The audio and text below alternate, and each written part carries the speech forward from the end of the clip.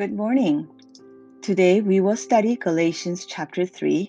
It's good to be back with you again after a hiatus of a DT podcast.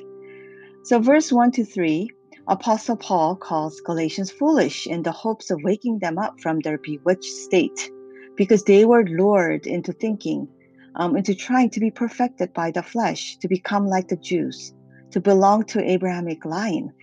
That seemed to be the penultimate goal for the Gentile believers here, rather than by faith.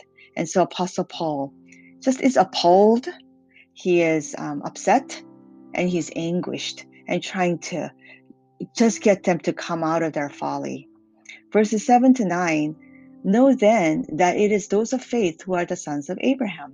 Verse 7 to 9 explains what it means to be truly in the Abrahamic line. ESV Study Bible says this.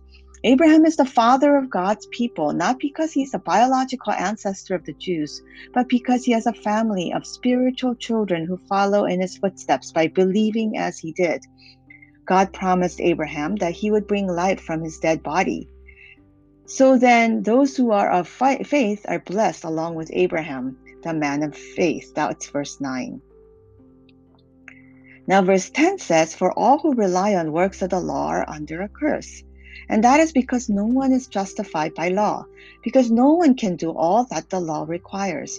And when you break the law, you become condemned and therefore cursed. So that it's only reasonable to be justified by faith in Christ, who took the curse of the law upon himself for our sake.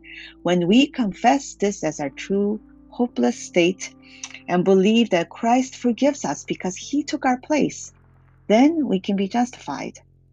Therefore, it's foolish to keep trying to get justified by law when that is impossible to do.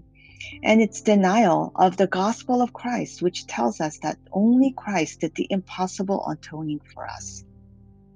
And so verse 13 says, Christ redeemed us from the curse of the law by becoming a curse for us. Christ fulfilled the demands of the law, which we could never meet. And our part is to believe that the cross is enough for us, and that we do not need to do anything in order to fulfill the law anymore. Now, verses 19 to 22 reasons, however, that we should not forget the law altogether.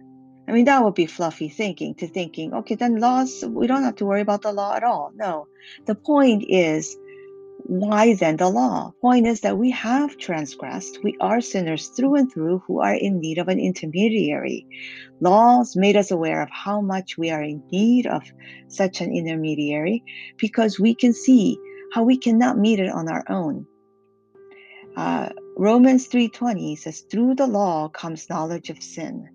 And ESV Study Bible says, the law exists to reveal people's sinfulness and need for a savior. And verse 24, so the law was our guardian until Christ came. And with Christ, we now have the ultimate mediator for our sins. He did away with all other intermediaries, and whoever believes in him gets justified by faith alone. And that is the true heritage of Abraham for all of us Gentiles. And verse 28, it says, there is neither Jew nor Greek, there is neither slave nor free, there is no male and female, for you are all one in Christ Jesus. So just like the Galatians, I find this pattern of wanting to be justified by works all too identifiable in our Christian lives. When we serve God through his ministry and try to step out in faith and increase our capacity, all this is good. And our good works do accumulate over time, and as they ought. But our folly is that we then think that we can be justified by them, by these works.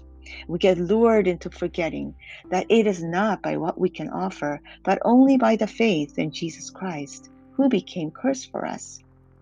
Many people will be going out on church plants in this coming year as we come out of this year of COVID restrictions. And I'm so thankful for this reminder that we are not some awesome group of people who can be justified by works, but we are all transgressors who could not fulfill the law and have been redeemed by Christ. And this is the best news we can have. And this is the hope that we can come back to again and again.